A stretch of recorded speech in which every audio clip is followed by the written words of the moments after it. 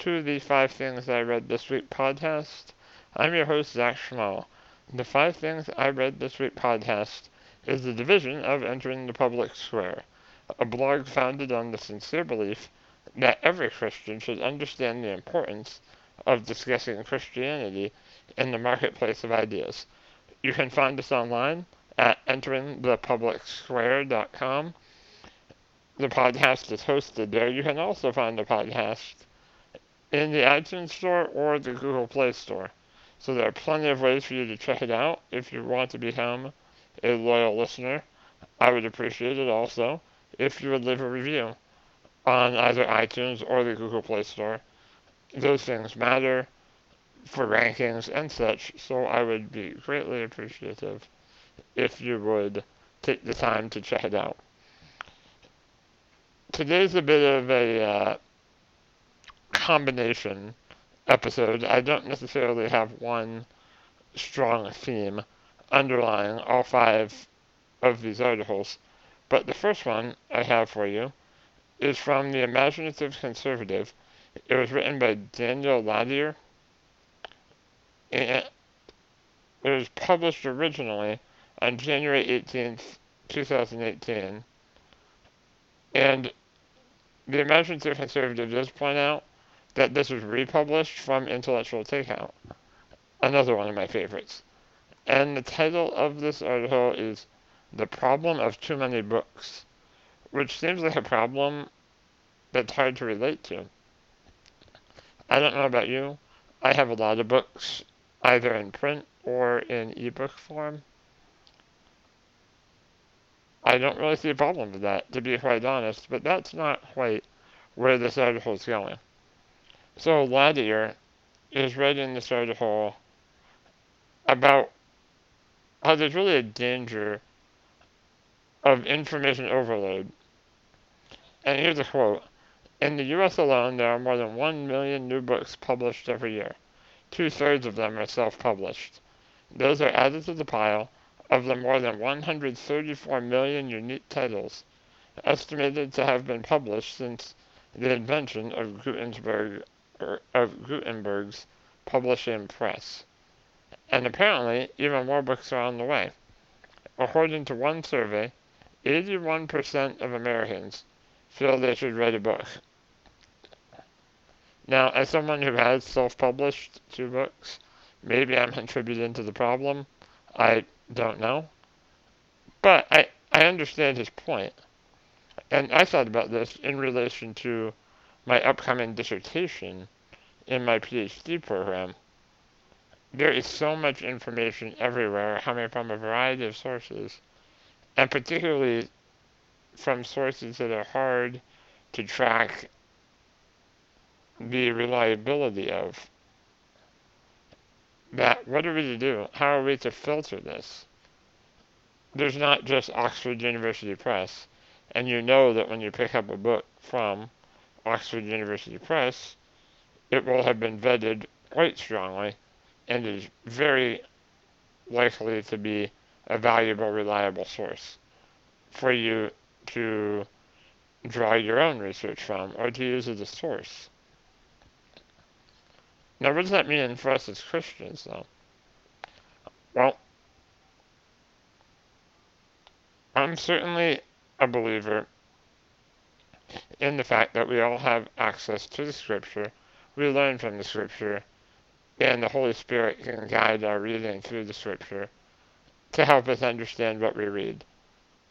I'm a big believer in an individual's ability to do that. And so, sometimes, that can lead us to want to share what we've learned, maybe in a book form. And that's fine. But there's also some danger here because there's no accountability built into the structure. For Christians, particularly, we believe in certain things that are true. Yes, Christianity has different branches, different denominations.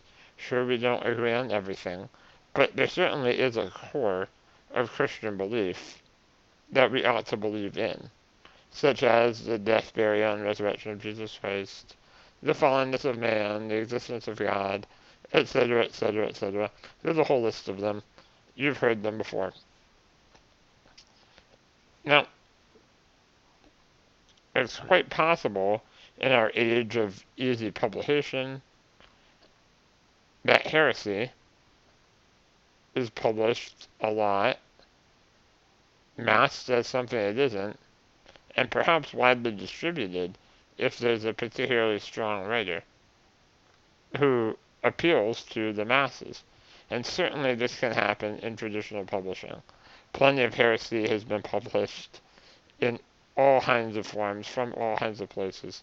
So there isn't a unique problem to our modern everybody can publish era, but it is something that we ought to be aware of, particularly when reading sources that don't seem to have the traditional hallmarks of reliability. It doesn't mean we throw everything out. It doesn't mean that we can't trust anyone. We just have to discern. And we have to discern more than ever. Because, let's say you are a Baptist. In the past, it was easy to pick up a catalog from, I believe they're called Baptist General Press. My grandfather likes that publication. And the great part about that is you know that whatever is in there, if you are a Baptist, then you're getting something that will probably be vetted and will be something that you can rely on and trust the teaching from reliable sources. If you're on Amazon, there's a little bit more of a question. I don't know if I just don't know. Because who knows who put up that ebook on Amazon. So as Christians, it strikes me as very, important, to say the least, that we discern on things that are this important, on the hallmarks of our faith. We need to be very careful that we don't fall into heresy. And so this article was entitled "The Problem of Too Many Books," written by Daniel Ladier. It was originally on Intellectual Takeout, but I found it on The Imaginative Conservative. And it was called "The Problem of Too Many Books." Now, moving on to actually Intellectual Takeout, on an article they wrote on January 22nd, 2018, written by Jean Twenge. Massive study finds link between high screen time and unhappiness. Now, this is kind of interesting. They studied teenagers' happiness, and it's an analysis of over 1 million U.S. teens, how teens were spending their free time, and which activities correlated with happiness and which didn't. So they've been studying 8th, 10th, and 12th graders based on a study that's been conducted annually since '91. Every year, teens talk about their happiness and how they spend their time. Here's a quote for you. "We found that teens who spent more time seeing their friends in person, exercising, playing sports, attending religious services, reading, or even doing homework were happier. However, teens who spent more time on the internet, playing computer games, on social media, texting, using video chat, or watching TV, were less happy." So, I mean, that's significant right off the bat. The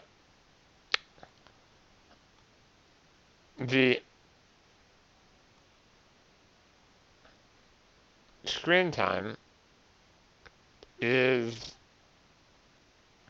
seemingly, now correlation does not equal causation. Please remember that and don't ever forget. It's vitally important. without the, we don't want to jump irresponsibly to that conclusion. Now, it does seem, though, if happiness is decreasing, it's at least something to look at. For example, here's some more specific stats.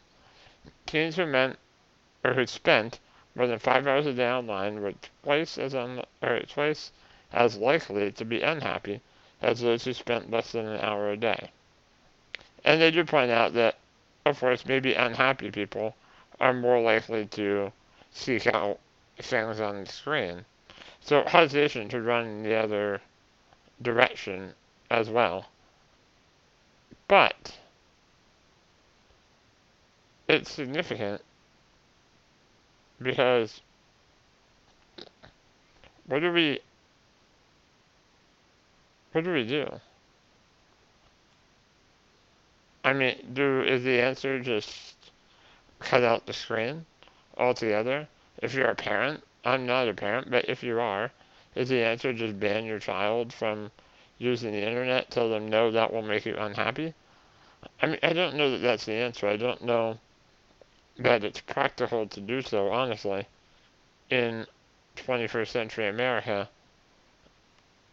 to entirely cut out the screen. But it does cause us to perhaps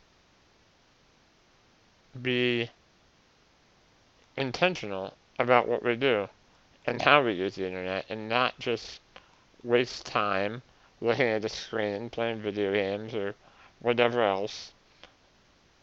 Maybe that's the lesson that we can learn from this, that let's say we need to use the internet for whatever purpose. We need to use our computers for whatever purpose. I'm recording my podcast right now. I write my website. My doctorate program is online. So I do spend a lot of time on the screen. I don't know that it makes me unhappy, but it's because I'm intentional about what I'm doing. And I think that's the key. I'm happy getting my education, and I know that the means to get my education right now are via the internet. So, as a result, I am doing that to pursue that particular goal. So I'm not just mindlessly wandering around doing things that have no higher purpose, no goal in mind. And maybe I'm wrong, but I think that's the difference, and perhaps the way that we should be looking at internet as Christians, looking at computers, looking at video games, looking at everything. As Christians, we're supposed to be appealing to God for a higher calling. We might know what we want to do, but we surrender that to God, following His authority. God may have it for us to write on the website, or God might have it to actually have that Facebook conversation with someone. I know sometimes it's easy to think, just throw out everything technological. I don't know that that's true. But what I do know is, like this article here, in Intellectual Takeout, too much screen time seems to make us unhappy. And if that's true, then whatever screen time we do have, perhaps we need to make sure we have a higher purpose in doing so. To make sure we focus on something that really is valuable and worthwhile, rather than just something that makes us unhappy. Quite frankly, none of us want to be unhappy. So I think that's really important as we think as Christians. How do we use our time? How do we spend our time? I don't know that we need to surrender technology altogether. But I also know that we want to make sure that we're following God's calling. And maybe that's how we use technology in such a way that we don't fall into this trap of it making us miserable. We do it on purpose for God. We do it intentionally. So this article is from Intellectual Takeout. It was written on January 22nd, 2018 by Gene Twenge. and it's called Massive Study Finds Link Between High Screen Time and Unhappiness. Moving on to Crisis Magazine, on January 24th, 2018, in an article written by K.V. Turley, Big Brother Facebook is watching you. Surprise, I mean, we all know this, right? Facebook knows a lot about us. Actually, I shared something on my personal Facebook tonight, a bit of a tangent, I hope you don't mind, but there was this idea that Facebook knows, you can see what ads Facebook shows you, and it shows you what categories it's lumped you in, including your political affiliation. Now, a lot of us seem to think, well, yeah, I share a news story once in a while. Maybe Facebook doesn't know all that much about me. Yeah, they know you pretty well. They know a lot about you, and the funny thing is, we give them all that information for free.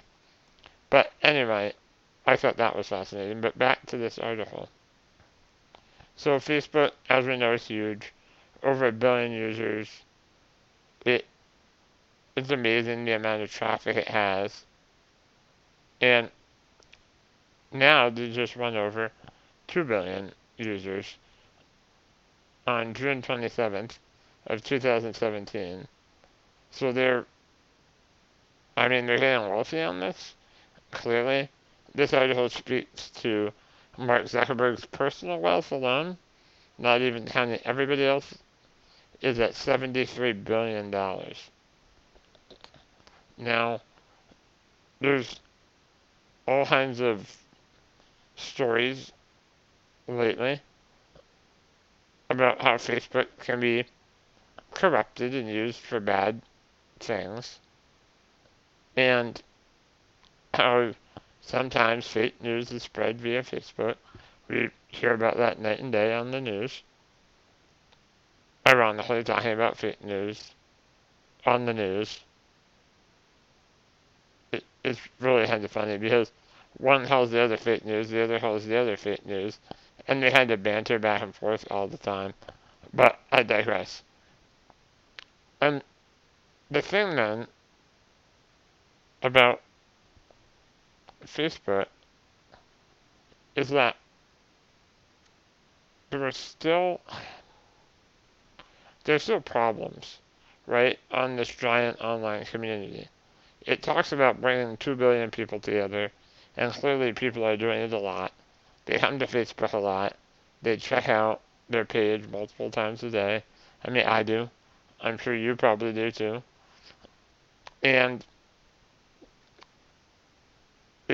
it seems like this giant, well, this is what the article says, a company as large as Facebook can't be ignored, even if its mission statement reads as apparently banal and meaningless as the 1970s Coca-Cola advertisement wanting to help the world sing in perfect harmony.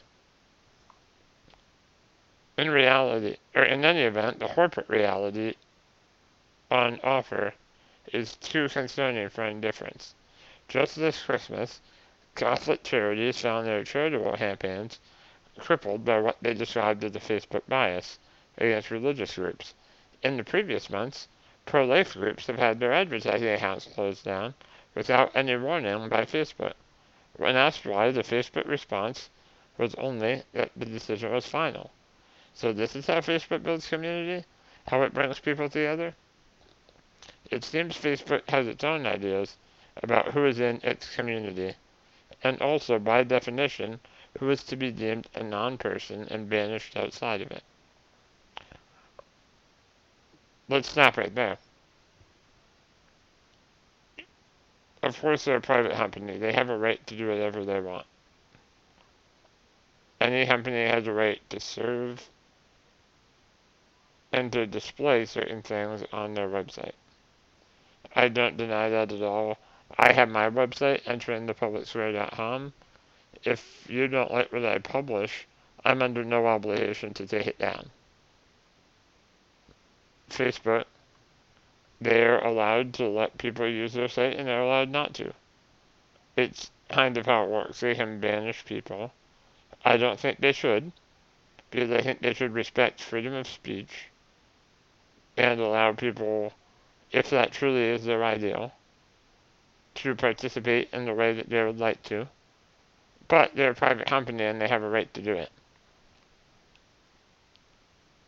It's almost like a consultant doesn't have to take every job they're offered. They can say, well, that isn't a service I'm able to provide. So similarly, Facebook, they do have a right, I think, if they don't want to show Catholic charities, that's their own business. It's unfortunate, and I think it's a bad move, and it's not consistent with freedom of speech, but they're not the federal government. They're a private entity. They can do that. But the question then becomes, as Christians, are we prepared for a world in which our views are going to perhaps be frowned upon by those in power, those who control websites that we like to use? We do like to use Facebook. Many of us use it to spread word about our explicitly Christian websites. I do. People come to my website after seeing what I post on Facebook. People probably generally donated to Catholic charities after they saw an ad on Facebook to do so. They felt moved and they did. Pro-life groups use Facebook a lot. I'm a member of a lot of pro-life groups on Facebook. I see their content all the time, which is great. I appreciate seeing it. If Facebook doesn't believe that these types of people belong in their community and banish them, certainly they have the right to do that, but then,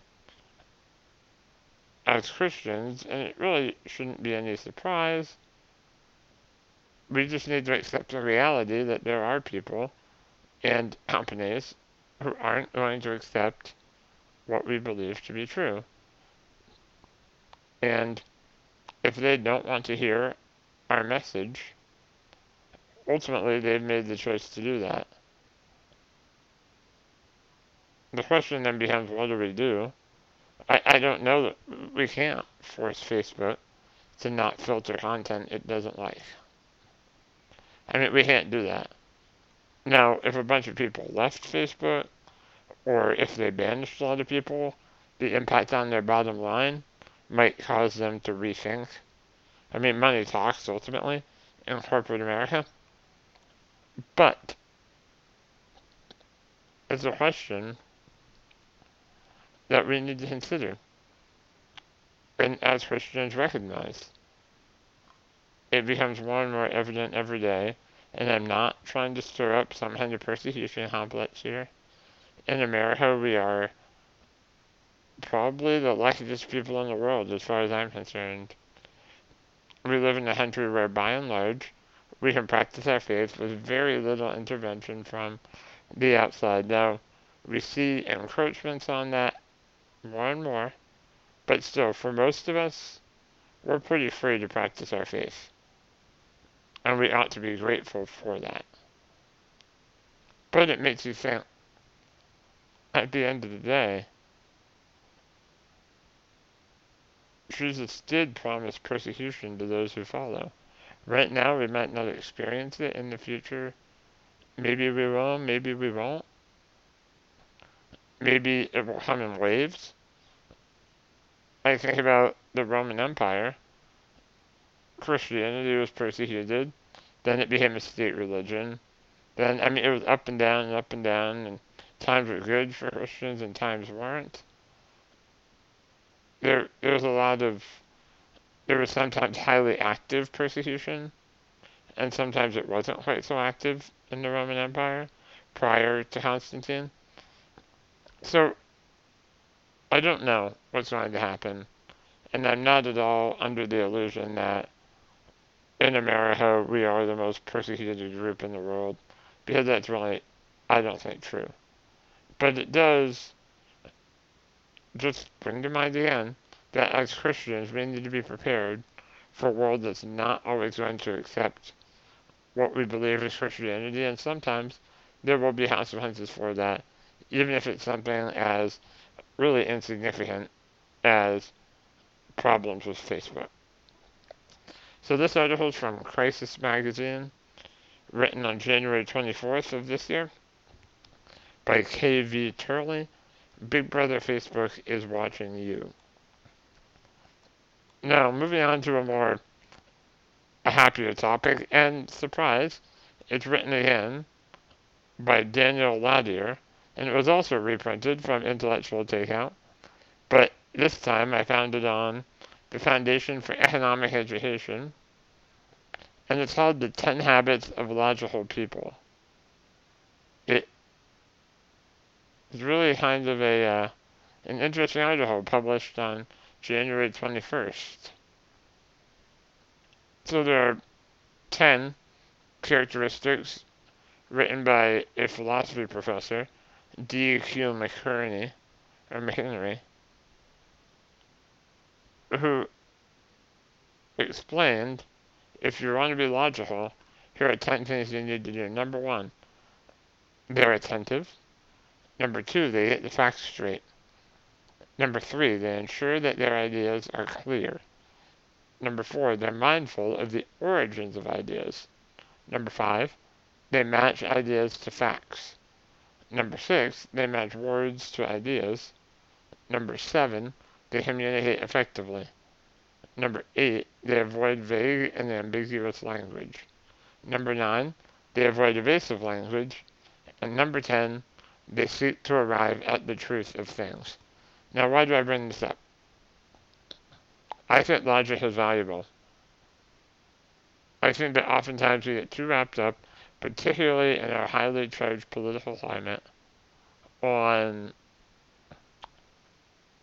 arguing from emotion, arguing from really whoever can tell the best story wins. And oftentimes, when we start down that road, we run into very dangerous territory, because then somebody comes along who can tell an even better story.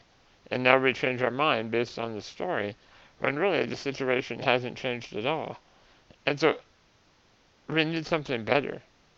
We don't just want to be wrapped up in this idea that, oh, I'll believe the best story. How about we believe the one that's true? And being logical is a great way to come to truth. It's not foolproof, because we are fallen human beings, and our logic is also fallen, I believe. I don't think we always perfectly interpret things as logically as we could, just because our minds aren't always foolproof. But dedication to these 10 characteristics of logical people brings us to number 10. They seek to arrive at the truth of things. And that's basically the end of the line, right? If we're committed to logic, and if we're going to try our best to deduce what we can, we're aiming to find out what's real and what's true. And as Christians, that ought to be our commitment as well. We believe that the world is the way God has made it, and we believe that we can learn about that world. We believe that we can understand why God has done certain things, and maybe sometimes we won't, but that's the beauty of doing research. That's the beauty of science. That's the beauty of kind of understanding the world around us. I mean, really, when you think about it, the world works the way it does, and it's fascinating that we even live in a world that plays by the rules of logic. I think that's truly a gift from God, that everything isn't random, and we can actually know things, and we can actually conclude things. I think that's incredibly valuable, and really a gift. So, this article goes in a lot more depth than I just did. I found it on the Foundation for Economic Education, published on January 21st, written by Daniel Ladier again, The 10 Habits of Logical People. Moving on to number 5 from The Atlantic. From January 22nd of 2018 by Connor Friedersdorf. Why can't people hear what Jordan Peterson is saying? Jordan Peterson is a hot topic right now. Clearly, he's been in the news a lot lately for this interview that he did on the pay gap. Well, it started on the pay gap and it kind of deviated from there with a British journalist named Cathy Newman. And, I mean, I don't want to get into a discussion about the pay gap and all that. That's not what I'm here to do. What I'm here to talk about, and what this article is here to talk about, the interview is linked on this article in The Atlantic, so you'll probably want to watch it. She consistently misrepresents everything he says. It's remarkable. Every time he tries to present some evidence, she pretty much says, well, so you're saying, ... and reframes his argument in a way, and he's like, no, that's not what I'm saying. So here's an example for you. So Newman, the interviewer, that 9% pay gap, that's a gap between median hourly earnings between men and women. That exists. Peterson, yes, but there's multiple reasons for that. One of them is gender, but that's not the only reason. If you're a social scientist worth your salt, you never do a univariate analysis. You say women in aggregate are paid less than men. Okay. Well, then we break it down by age. We break it down by occupation. We break it down by interest. We break it down by personality. Newman, but you're saying, basically, it doesn't matter if women aren't getting to the top, because that's what's skewing that gender pay gap, isn't it? You're saying that's just a fact of life. Women aren't necessarily going to get to the top. Peterson, no, I'm not saying it doesn't matter either. I'm saying there are multiple reasons for it. Newman, yes, but why should women put up with those reasons? Peterson, I'm not saying they should put up with it. I'm saying that the claim that the wage gap between men and women is only due to sex is wrong, and it is wrong. There's no doubt about that. The multivariate analyses have been done. I mean, so it goes on and on like that. But you can see how he makes a claim and says there are multiple factors that affect a wage gap that are just beyond gender. And sometimes it's based on the jobs people have, or the interests people have, or the age of people, or the personality. I mean, there's multiple factors here. And gender is really important. I mean, he admits that. But she's continually reframing him to say, well, you're saying, ... What you say, ... And that worries me. And here's the conclusion from Friedersdorf, and I apologize if I messed up that last name. But this is, I guess what's wrong with our political climate today that Friedersdorf nails on the head. Actually, one of the most important things this interview illustrates, one reason it is worth noting at length, is how Newman repeatedly poses as if she is holding a controversialist accountable, when in fact, for the duration of the interview, it is she that is stirring things up and whipping people into a state of anger. At every turn, she's the one who takes her subject's words and makes them seem more extreme, or more hostile to women, or more shocking in their implications than Peterson's remarks themselves support. Almost all of the most inflammatory views that were aired in the interview are ascribed by Newman to Peterson, who then disputes that she has accurately characterized his words. And he also goes on to say, this isn't an endorsement or a condemnation of Peterson. It's just saying that this approach used in the interview is really dangerous. And I agree, and as Christians, we should be prepared for that. Because we've probably all seen this in our lives, right? We've probably all seen people twist our words and force us to take positions that maybe we don't hold. And I find that, interesting for one thing, but I also find that highly problematic as we move into who knows what phase of political discourse. Honestly, our political discourse is pretty frightening right now.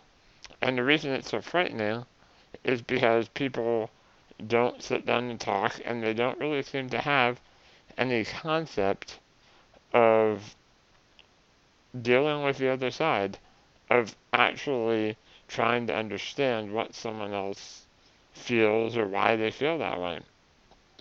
We might not agree.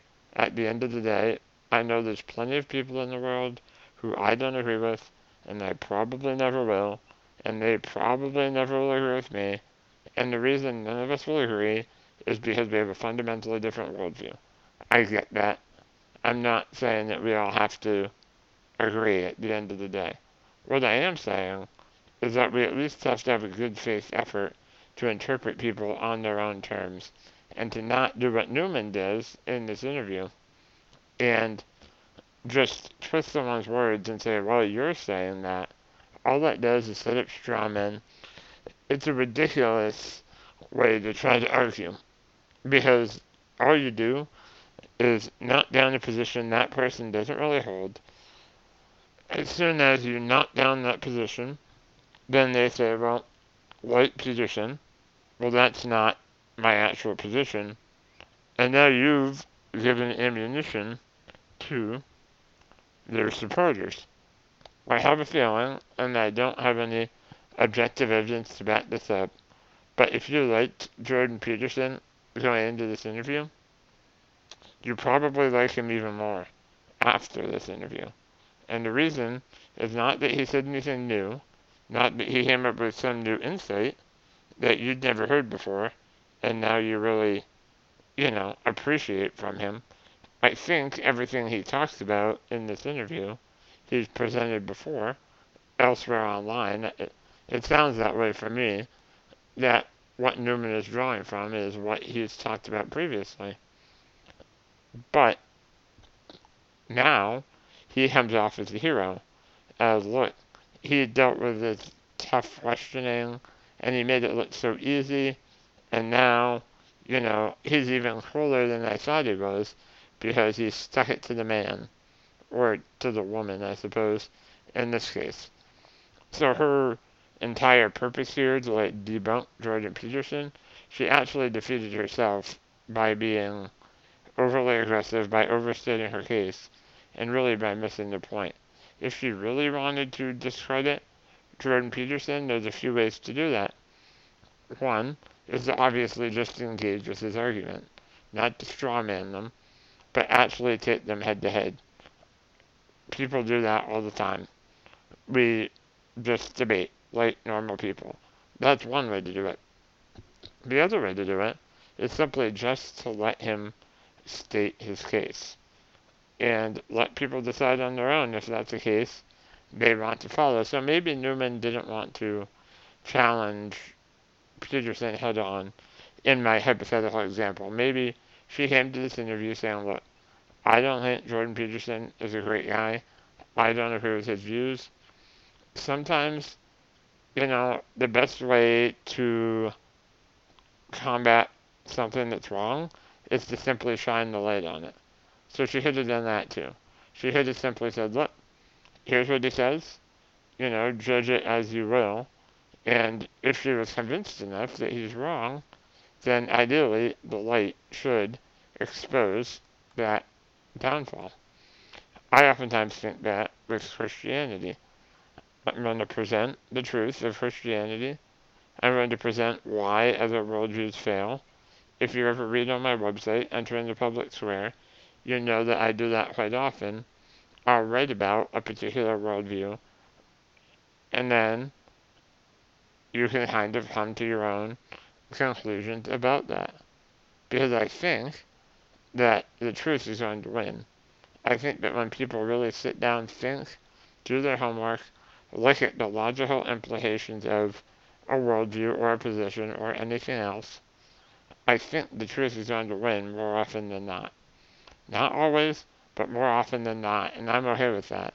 People needed to come to their own decisions freely and ultimately have an intellectually satisfying way to view the world. So if Newman really wanted to take it to Peterson, I think those are the two avenues she could have gone down. She could have actually engaged his arguments, or she could have just presented a case and let the light shine on it, and let the chips fall where they may. So this article by Connor Friedersdorf was written on The Atlantic on January 22nd, 2018. It's entitled, Why Can't People Hear What Jordan Peterson is Saying?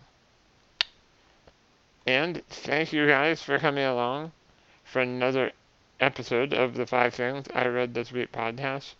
Episode number 21, man. That's crazy.